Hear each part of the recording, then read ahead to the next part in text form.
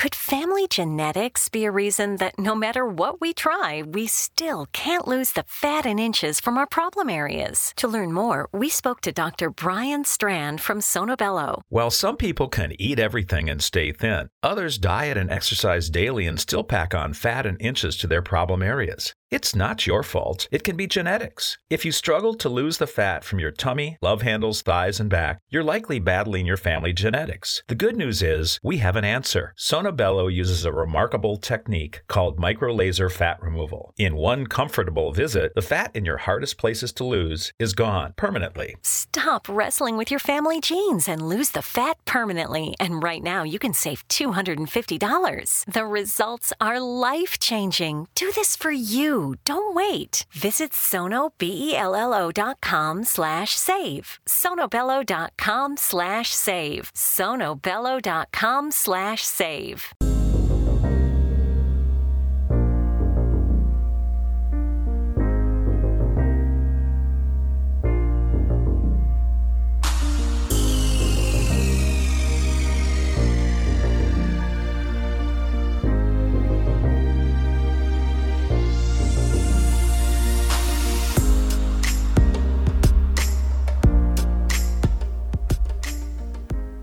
And welcome to the X-Zone, everyone. I am Rob McConnell, and we're coming to you from our broadcast center and studios in Hamilton, Ontario, Canada. And you're watching us on the X-Zone TV channel on Simul TV and listening to us around the world on iHeartRadio, Spotify, Mutual Broadcast Network, the X-Zone Broadcast Network, and of course, Talkstar Radio Network. If you'd like to send me an email, xzone@xzoneradiotv.com, on all social media sites, X-Zone Radio TV. And to find out about the programming we have available for you 24/7, 365 on the X-Zone Broadcast Network, visit www.xzbn.net. And for our programming schedule on the X-Zone TV channel, go to simultv.com. My guest this hour, X-Zone Nation, is a gentleman we've had the pleasure of having on before. His name is Dan Baldwin. But tonight we're talking to Dan about his new book entitled Psychic Detective Guidebook. And Dan's website is danbaldwin.biz. And Dan, welcome back to the X-Zone. It's good to be back. Delightful to talk to you again. Yeah, you and I were talking before we went to air, and it's a very cold 103 in Mesa, Arizona. Mesa, Arizona. Yeah, it's down to 103. So does that mean you turn the heaters on tonight and you put on your woolly jacket? jacket? It's sweater weather. Yeah. You know what? I'm starting to sweat just thinking of 103. But Dan, once it hits about 108, it's hot. You were telling me yesterday or the day before it was up to 113? Yeah, yesterday we hit 112 yesterday. Oh, my good God. Yeah. And is this natural weather for Arizona, or is this the non-existent thing called climate control? It's non-existent thing called climate control. It happens, well, let's see, every summer it gets hot. It's amazing. But this summer is a little extra hot? Not really. 20 years ago when we moved in, the day we moved in our house, the day we moved the heavy furniture, it got up to 122. Whoa! And where did you move? Where did you move to Arizona from? Yeah, we were born. My wife and I were born and raised in northwest Louisiana. Oh. So we moved from the swamp to the desert. Well, no happy medium with you, is there? Yeah. Dan, tell us a little bit about yourself for the listeners who weren't with us last time you joined us. Yeah. Well, basically. I am a self-employed writer, full-time writer. Have about 60 books to my credit that have been published. 50 of them have somebody else's name on the cover. I'm what they call a ghostwriter. Right. But I've also got about 10 or 12 books that are novels or short story collections to my name. And recently, I've gotten involved in this, as you know, this paranormal thing. So right. I've gotten let's see, I have 6 books on the paranormal out now, nonfiction works. Wow. What is your favorite aspect in the paranormal? My favorite aspect is kind of like in my ghostwriting. Everything is new. Every day is a new adventure. Every day is a new excitement. Every day you learn something new about the paranormal. And what got you interested in the paranormal? I've got to credit my friends and co-authors Dwight and Rhonda Hull from southern Arizona. Right. Yeah, you've interviewed them before, but on our book, Speaking with Spirits of the Old Southwest, Right. They got me interested in going down and exploring, ghost towns and haunted houses and places like that. And I really basically got infected with it. I mean, I love doing that. And out of that research, came that book. And that's kind of where my psychic career is now trending towards more paranormal research. So, and as I said earlier before the program, I've got like 15 or so years of psychic detecting behind me. So I thought I'm not really leaving that field, but I'm moving into another area. I thought I would put that experience to use and put it in the book and leave it behind. So maybe I can help somebody else who's interested in becoming a psychic detective. How old were you when you first discovered that you had the gift of being a psychic? Really, I am a self-described psychic on training wheels. I came to it rather late in life. In fact, a true story. I mean, I came to it about, I guess the realization hit when I was about 50 years old. I'm 68 now. But, looking back, I can see that, there are episodes all the way through my life that I just didn't recognize. And I became aware of it at about age 50. Wow. What was it like the first time you realized that you were a psychic in training and that you had to get yourself some training wheels? Really, when I was working missing kid cases by myself, I just felt drawn to do that. Right. That's what brought me into it. And I got to meet several psychics who were also doing the same thing, and we would meet and discuss a case and things like that. And the other psychics are the ones who told me, Dan, you need to really start doing this seriously. Like the rest of us, you have a gift, you need to put it to use. So really that was kind of my first validation that, maybe there is something to this. Maybe I'm one of the ones that can do it. When you were growing up in Louisiana, did you ever experience the psychic phenomenon? And when you did, what did you do about it? Oh, well, as a kid, and I did nothing about it. As a kid, I would say, I would tell my mother, "Hey, my aunt is about to call you," and then the phone would ring, and it would be my aunt. Or I would say something like, "The postman is about to arrive. He's got a package for you." Yeah. 5 minutes later, the postman would arrive with a package. That sort of thing. And I really never thought about it. Well, the same thing happened to me when I was a kid. I was walking. We lived in Chambly, and to get to the home from the highway where the bus let you off, it was about 1.5 mile walk, and it was beautiful. It was right beside a river, and it was the best place in the world for a kid to grow up. In the winter, we had skating rinks on the river. We had the riverbanks for tobogganing. In the summertime, it was fishing. It was just great. But this one day, I'm walking home and pass a couple of the neighbors, and I get home, and my mom says, "So, how are you today?" I said, "Fine." I said, "By the way, Mrs. Bracken's pregnant." And my mother just looked at me, and she said, "What?" I said, "Mrs. Bracken is pregnant." Now, Mrs. Bracken was not married. Oops. Yeah. Her husband, she and her husband had been divorced. She already had about 6 or 7 kids. And my mother said, "I'm going to call up Pat right now. And if you're lying, I'm going to give you a smack in the face." Well, my mother gets a hold of Pat on the phone, and I'm standing there saying, "Oh, I'm going to get a hitting. I'm going to get a beating." And, my mother asked Pat if she was pregnant, and Pat said, "Of course not, Lottie. Come on."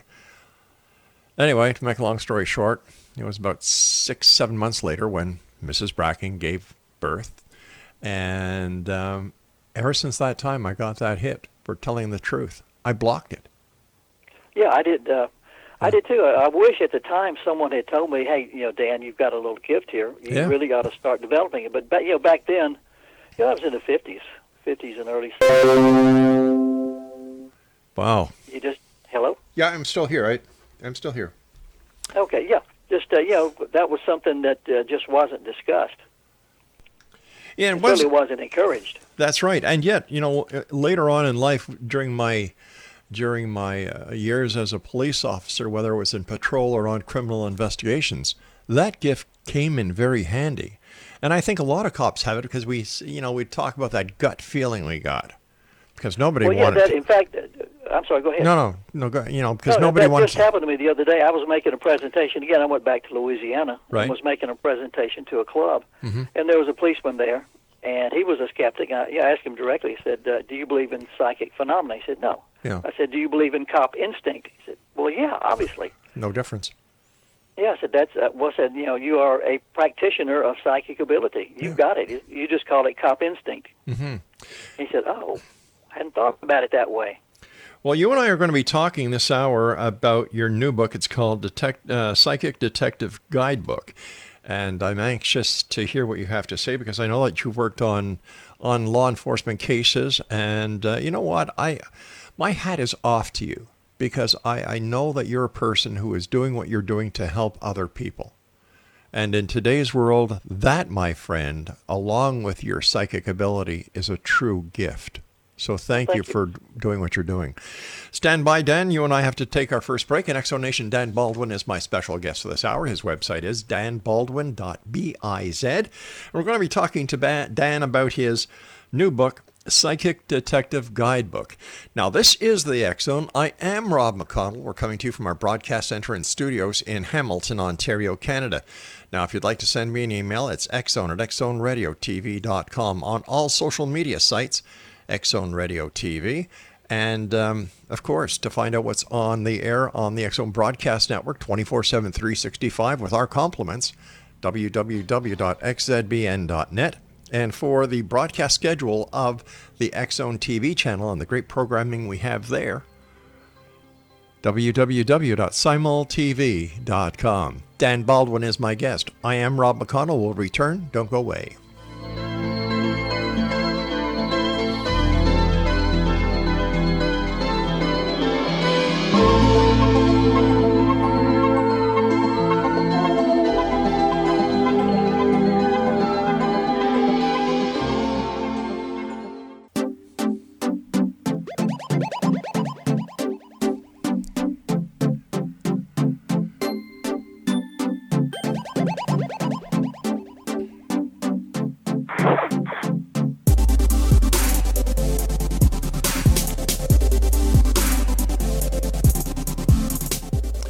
Exonation, Dan Baldwin is my special guest this hour. His website is danbaldwin.biz. And for all Dan's books, you can visit fournightspress.com. And by the way, I love their logo. I guess we can call it a logo or their mission statement. I believe that if life gives you lemons, you should make lemonade. And try to find somebody whose life has given them vodka and have a party. Oh, you've got to love it. Philosophy, you know. I love it. I love it. Okay, Dan, tell us about your new book that we're going to be talking about, the Psychic Detective Guidebook. What inspired you to write this book? Well, again, as I'm moving into this other paranormal investigation field, it occurred to me that I do have more than 15 years experience in, real world out there on the streets, psychic detecting. Right. And that's a lot of information. And I thought there are a lot of people out there who probably want to be psychic detectives, or at least are interested in how that really works. And I said, well, I can put all this information in a book, and it will be there for people to read from now on. So I put in there, case studies of true psychic detecting. I've interviewed some of the best, the finest practicing psychic detectives in the world on an international level, and then my own experiences and my own, basically how-to steps to become a psychic detective. So who have you interviewed that are internationally acclaimed psychic detectives? Okay, well, again, my friend Rhonda Ho will be one. He is a gifted intuitive. But also Chris Robinson, the famous dream detective. Patricia Mona from up there in Canada, by the way. A very gifted psychic up there. Glenda Newton is one. A good friend of mine over here, Dwayne Brock. I've got a body language expert, Renata Mousseau, from over here in the Phoenix area. Just try to spread it around a lot so that I could get a lot of different people with a lot of different perspectives and who have a lot of different gifts. Oh, all right. You interview all these different psychics, and how do they contribute to your book, Psychic Detective Guidebook? Do they give ideas on how to become a psychic detective or how to enhance your psychic and your psychic ability so that you can become a psychic detective? Right, exactly. Okay.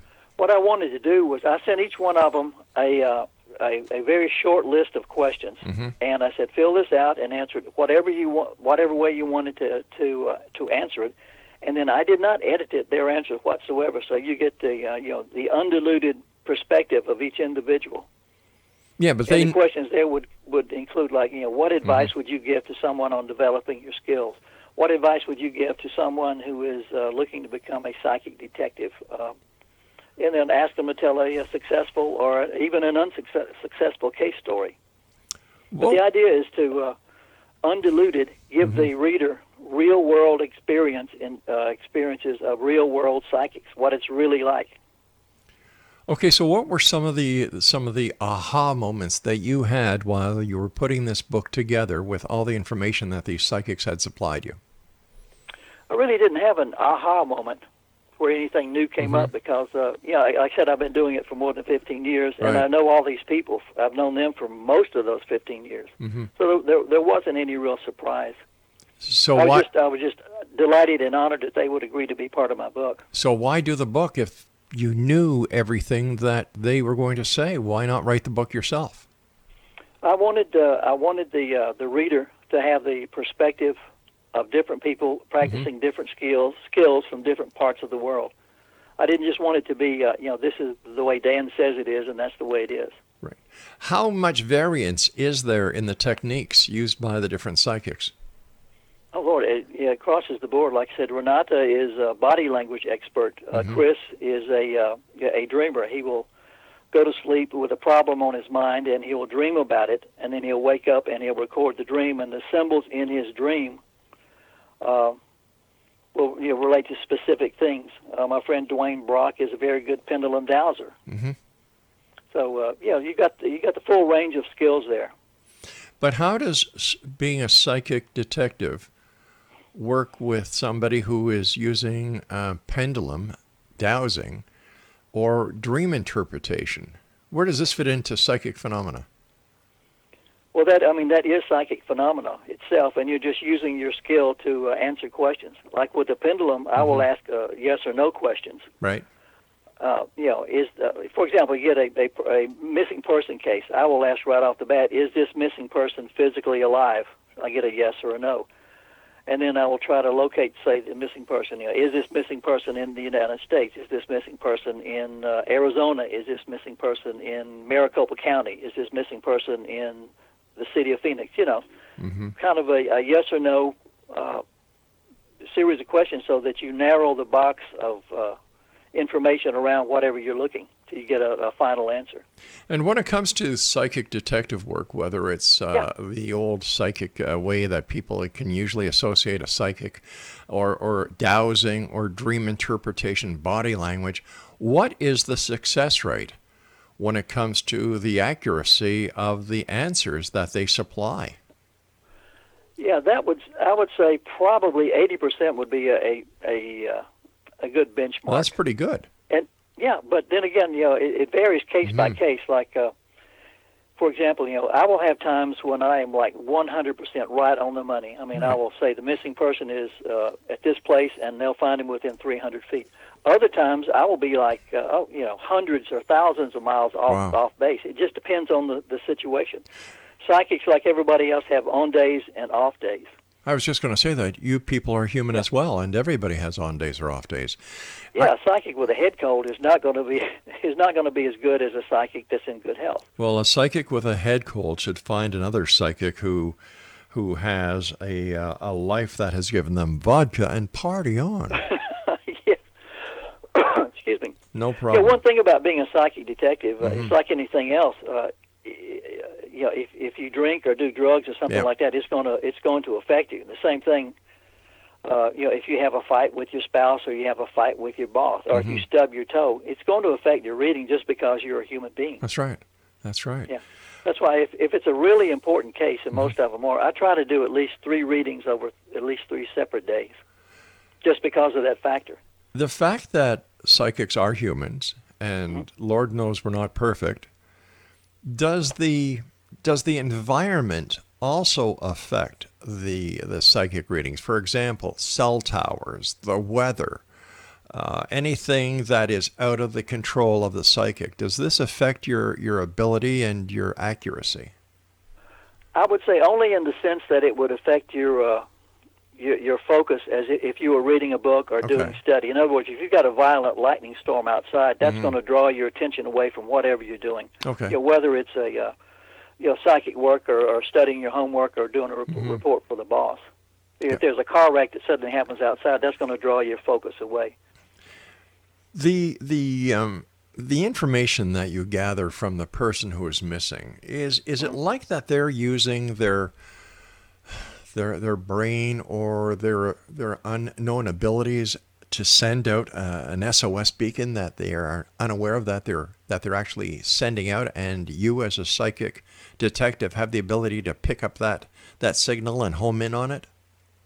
I do not have that gift. I have met a couple of people who say that they do have that gift. In other words, I can tell that a missing person is over on the other side of the ridge or something like that. But I do not have that gift. One of the things that your listeners and viewers should be aware of: psychic detectives generally get called in as kind of a last resort. Yeah. In other words, it's like, well, we've tried everything else. We may as well give the psychics a shot. Well, by that time, if it's a missing person case, chances are the missing person is already deceased. So there's nobody there to give out a distress signal. In your opinion, who gives out a louder distress signal, so to speak? Is it a child, a teen, an adult, or a senior, or is the signal all the same? I would say, again, this is not from personal experience, but from talking with people, the strength of the signal actually depends upon the energy behind it. So it doesn't matter whether it's an old person or a young person or a middle-aged person. It's the power of the fear or whatever that powers that distress signal more than anything else. How many missing persons or how many cases have you worked with law enforcement? Oh, good Lord, I don't know. It would be in the hundreds. Wow. You're talking 15 years, so 1 or 2 or 3 cases a month for 15 years, it adds up. That many cases a month? Yeah. Do the law enforcement officers come to you, or do you volunteer your services? It depends. Generally, they will come to us, and sometimes it'll be a family member who will come to us, the psychics. And in those cases, I recommend that you work, if you accept the case, work directly with the local authorities or whoever the authority is on that case. Right. But yeah, we've worked with local police, local sheriff's department. We've worked with the FBI. We've worked with the Forest Service. We've worked with gendarmes. We've worked with Carabinieri, whatever they call them over in Italy. Right. All right. Stand by, Dan. You and I have to take our news break at the bottom of the hour. Our Nation Dan Baldwin is our guest. www.danbaldwin.biz. And for all Dan's book, you can visit his publisher's website, www.4Nights Press, and that's FOUR Nights, KNIGHTS Press.com. And Dan and I will return on the other side of this break as the X Zone continues right here on Simul TV and the X Zone Broadcast Network. I'm Rob McConnell. Don't go away.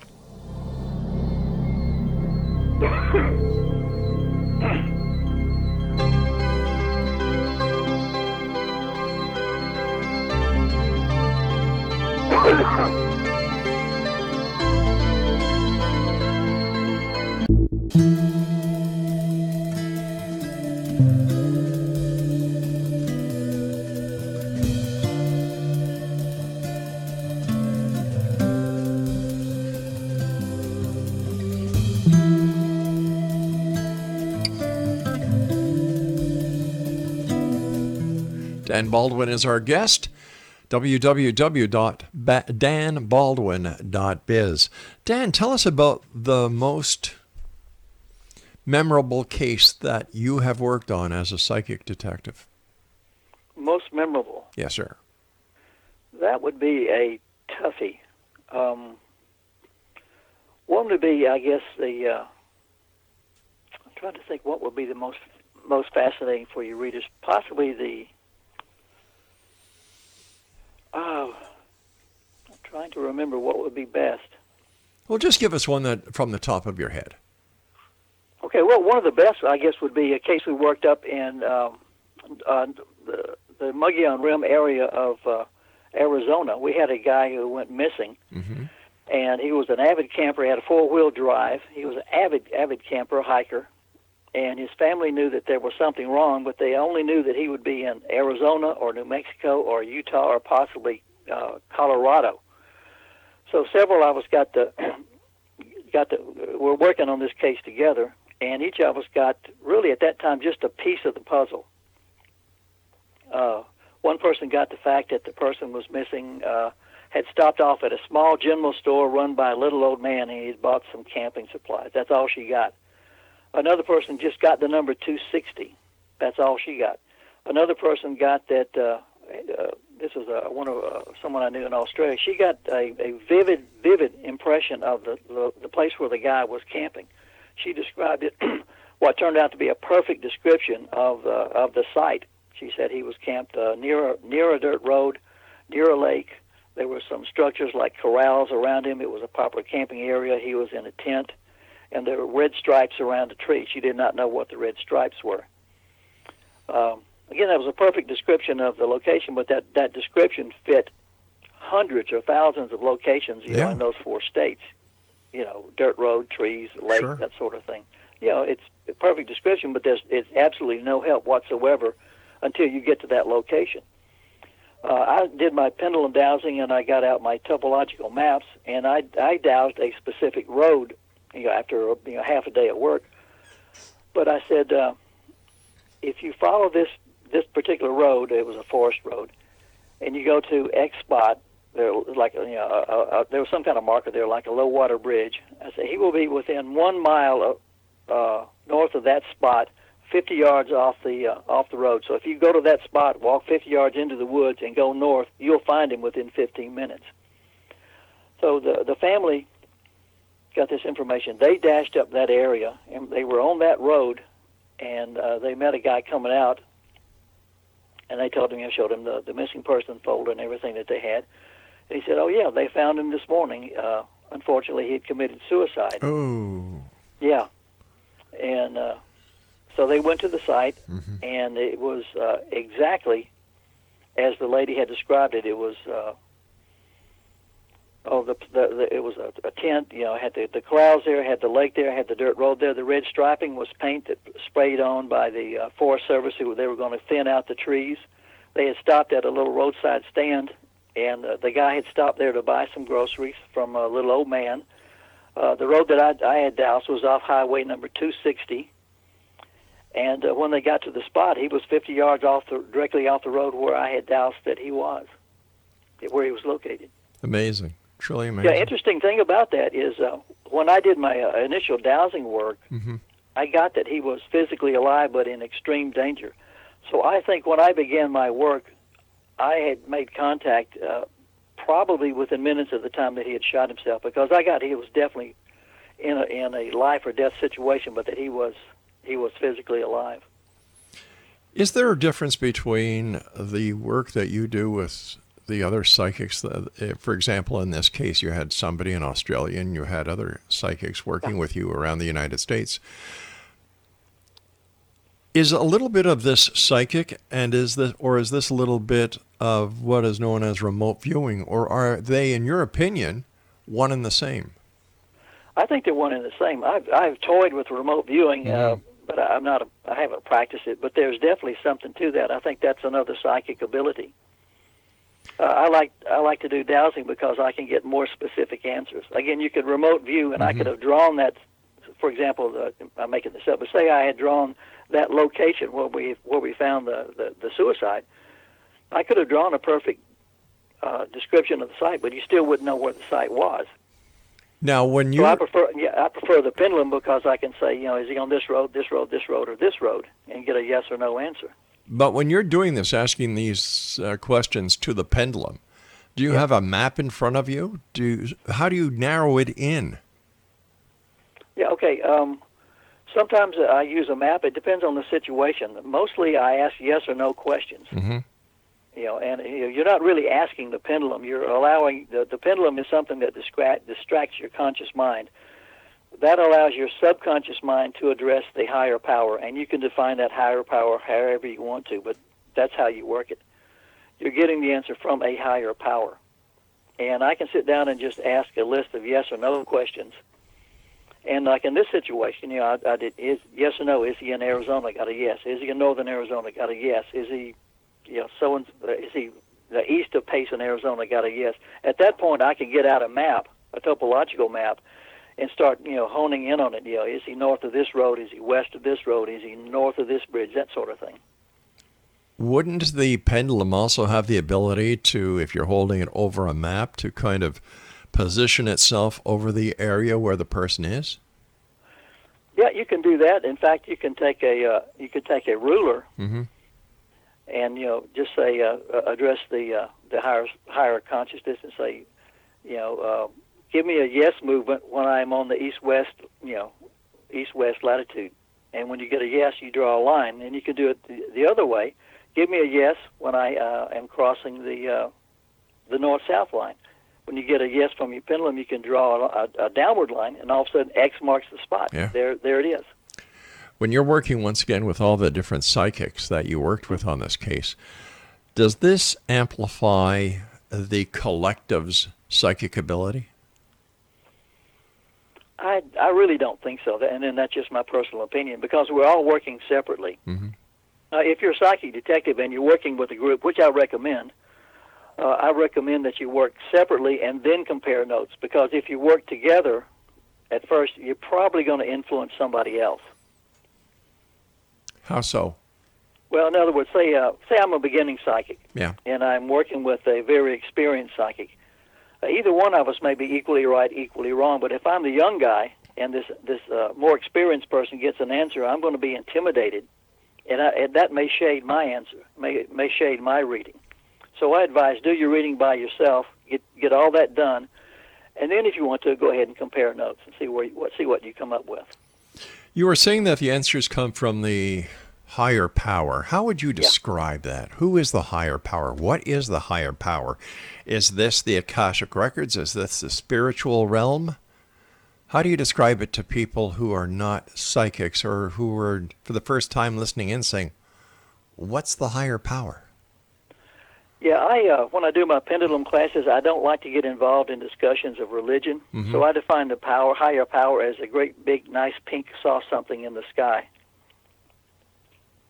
Why pink? It's a pretty soft color. Oh, I guess so. Yeah. Okay. Yeah, I just don't want to get involved in when I'm teaching a class. I don't want to get involved in a religious discussion, because that takes us away. But you would, define it however you want to. God, the Akashic Records, right. The universe. I just don't get into that. How long do your courses take, and what's involved? Oh, generally, like the local library will call up and say, "Hey, can you do a course?" So I'll do about an hour course, and I just kind of do basically a demonstration, and then ask questions. So the pendulum work is very simple. It's time-consuming and at times arduous, but the process is extremely simple. What is the pendulum made of? Is it a piece of like a gold chain or silver chain with a crystal at the bottom? It doesn't matter. I'll give you an example. We were doing Dwight Rhonda and I were doing a search down in a ghost town, actually a cemetery of a ghost town, mm-hmm. down in near Tombstone, Arizona, a place called the Cortland Cemetery. And I forgot my pendulum. For some reason, I had just left it. So we stepped out of my truck, stepped back in, cut a shoestring from an old pair of shoes, picked up a rock on the floor, tied a string around the rock, and that was my pendulum. Wow. And it worked? Yeah, there's nothing whatsoever magic about the pendulum. It's just a weight on the string. And what that weight is totally irrelevant. But if it's not magic, what is it? Again, it's just a way. It's an instrument. It's a way of connecting with that higher power. All psychic work is connecting with a higher power of some kind. And for me, this is just the best, most effective way of connecting with that higher power. In your opinion, I would like to be able to do it, without the pendulum. But those are my training wheels right now. Gotcha. we've got to take a break very shortly, but in your opinion, can anyone learn how to be a pendulum dowser? Yes. Like I said, the process is extremely simple. The discipline is hard. The discipline is very hard, but the process itself you can pick up in no time. All right, stand by, Dan. You and I have to take our final break for this hour. X-Zone Dan Baldwin is our guest. www.danbaldwin.biz is his website. And to find out where you can go to buy Dan's books, www.fournightspress.com. This is the X-Zone. I am Rob McConnell. Dan Baldwin and I will be back on the other side of this break as we wrap up this hour here in the X-Zone from our broadcast center and studios in Hamilton, Ontario, Canada. Don't forget the X-Chronicles newspaper with our compliments each and every month. Brand new, minimum 92 pages to read online or download at www.xchroniclesnewspaper.com.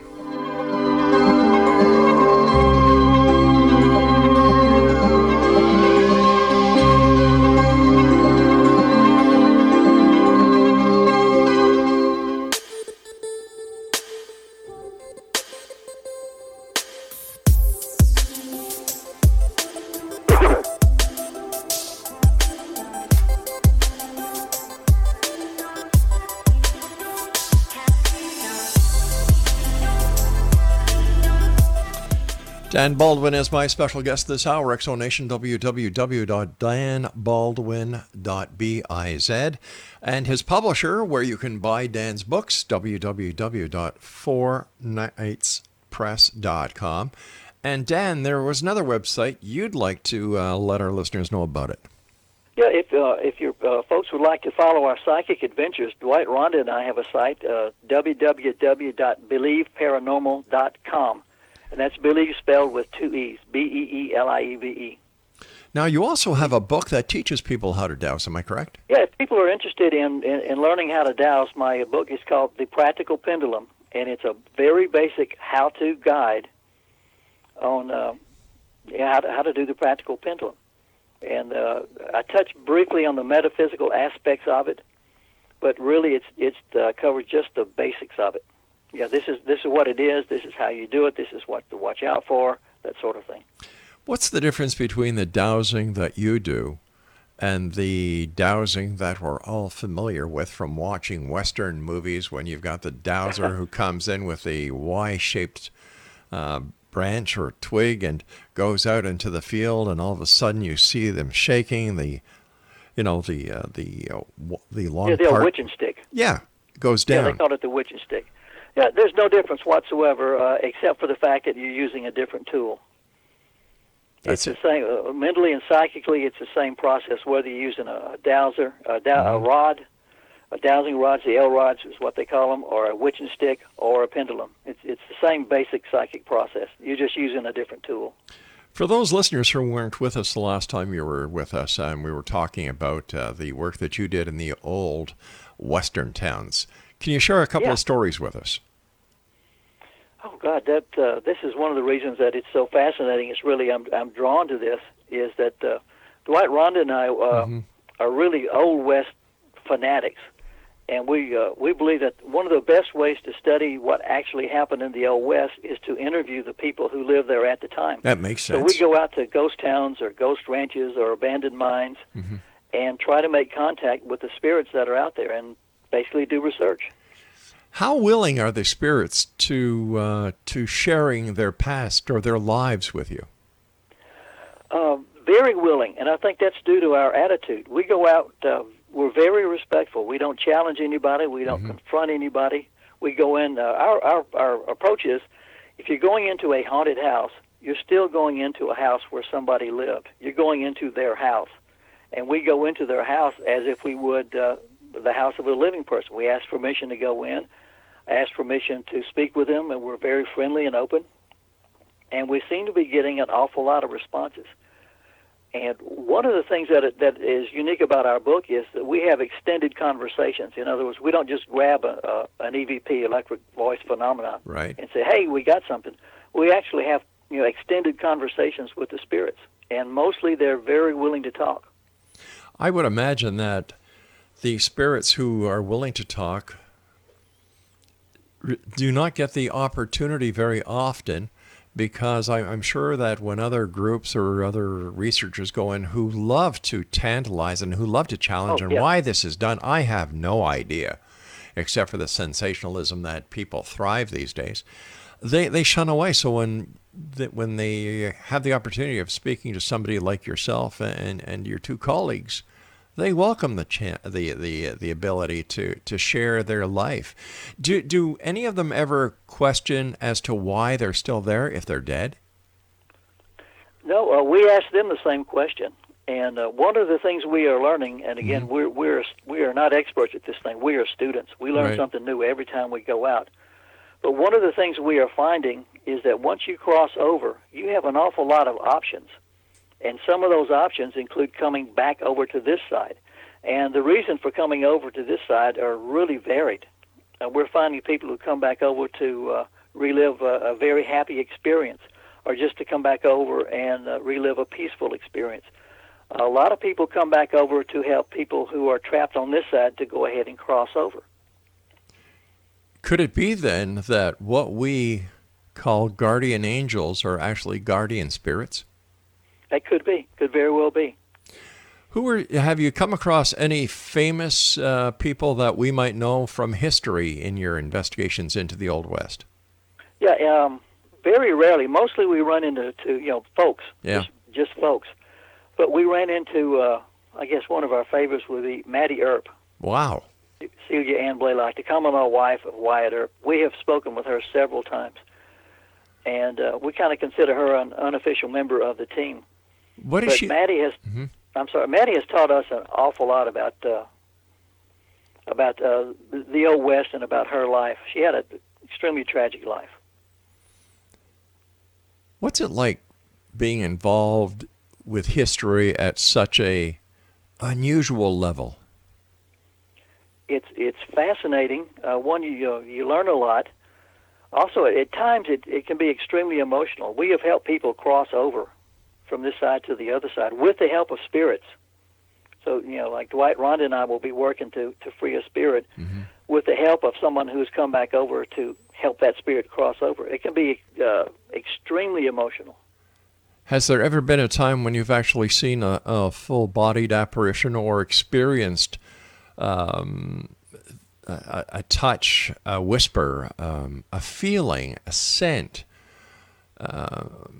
when communicating with the spirits of the Old West? Yeah, and that's something Dwight and Rhonda are much more gifted at that area than I am. They've been doing it all their lives. They can actually, when the energy is there, they can actually see a spirit, or at least an image of a spirit, or they can definitely sense a spirit. And all three of us have heard a voice, and every once in a while you'll get a scent or a feeling, something like that. But that's more their skill than mine. But overall, the answer is yes.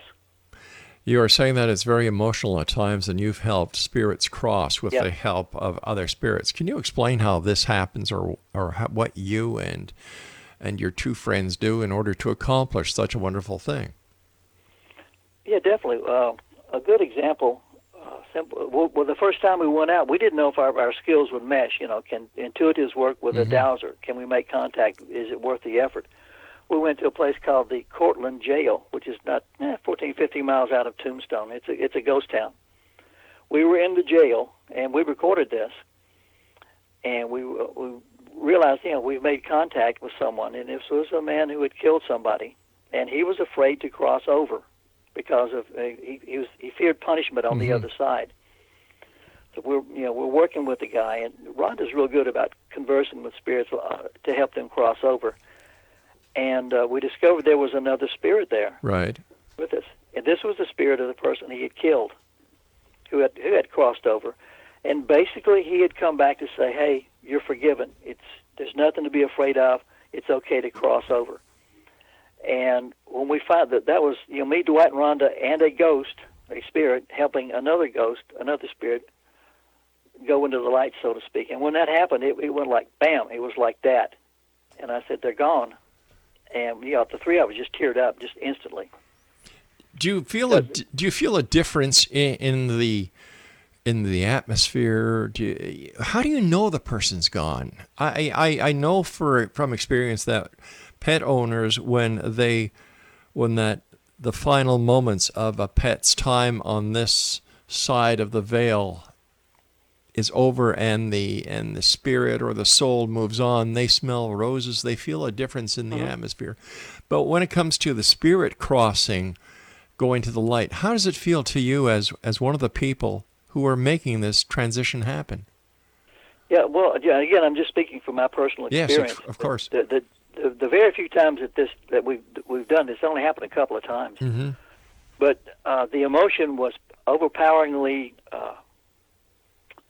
I teared up, almost bawling, but in a good sense. And it was instantaneous. It wasn't like you're at a speech or somebody's funeral or whatever, and it builds and builds and builds until you're finally crying. It's right. Like bam, and there's no way to fake that. That's true. It just happens, and you know it. I mean, when it happens to you, you know something has happened, and something very important has just happened, and you were part of it. So what's next for you and your two friends and your exploits? So where are you going to be going? Well, we've just finished a draft of our second book, follow-up book, and we're going to be submitting that to publishers. And then we're looking at exploring more ghost towns, exploring more ghost mines, exploring more haunted areas, and try to learn more about the old Southwest from the people who lived it. Sounds like a plan. Well, as soon as you get that other book out, let us know. We'll get you back on. I will let you know probably in a very short amount of time. That's great. I hope. You're always welcomed here, Dan. Hey, I love your show. Thank you, sir. Let our listeners know your website, your publisher's website, and the website where you do all your blogging so that listeners can go and visit. Okay, the blogging, you can go to www.fournightspress.com. Mm-hmm. If you want to track us on what we're doing in the psychic world, just www.believeparanormal.com. That's believe with 2 E's. Right. And you can get our books wherever you order your books. I mean, Amazon, Barnes & Noble, wherever you can order our books. And they're available in ebook and paperback. Dan, I want to thank you so much for joining us. Take care of yourself, my friend. Keep the great work up, and I look forward to the next time you and I meet back here in the X Zone. It's been a pleasure. Take care, Dan. X Zone Nation, my guest this hour has been Dan Baldwin. His website is www.danbaldwin.biz. We'll be back on the other side of this break.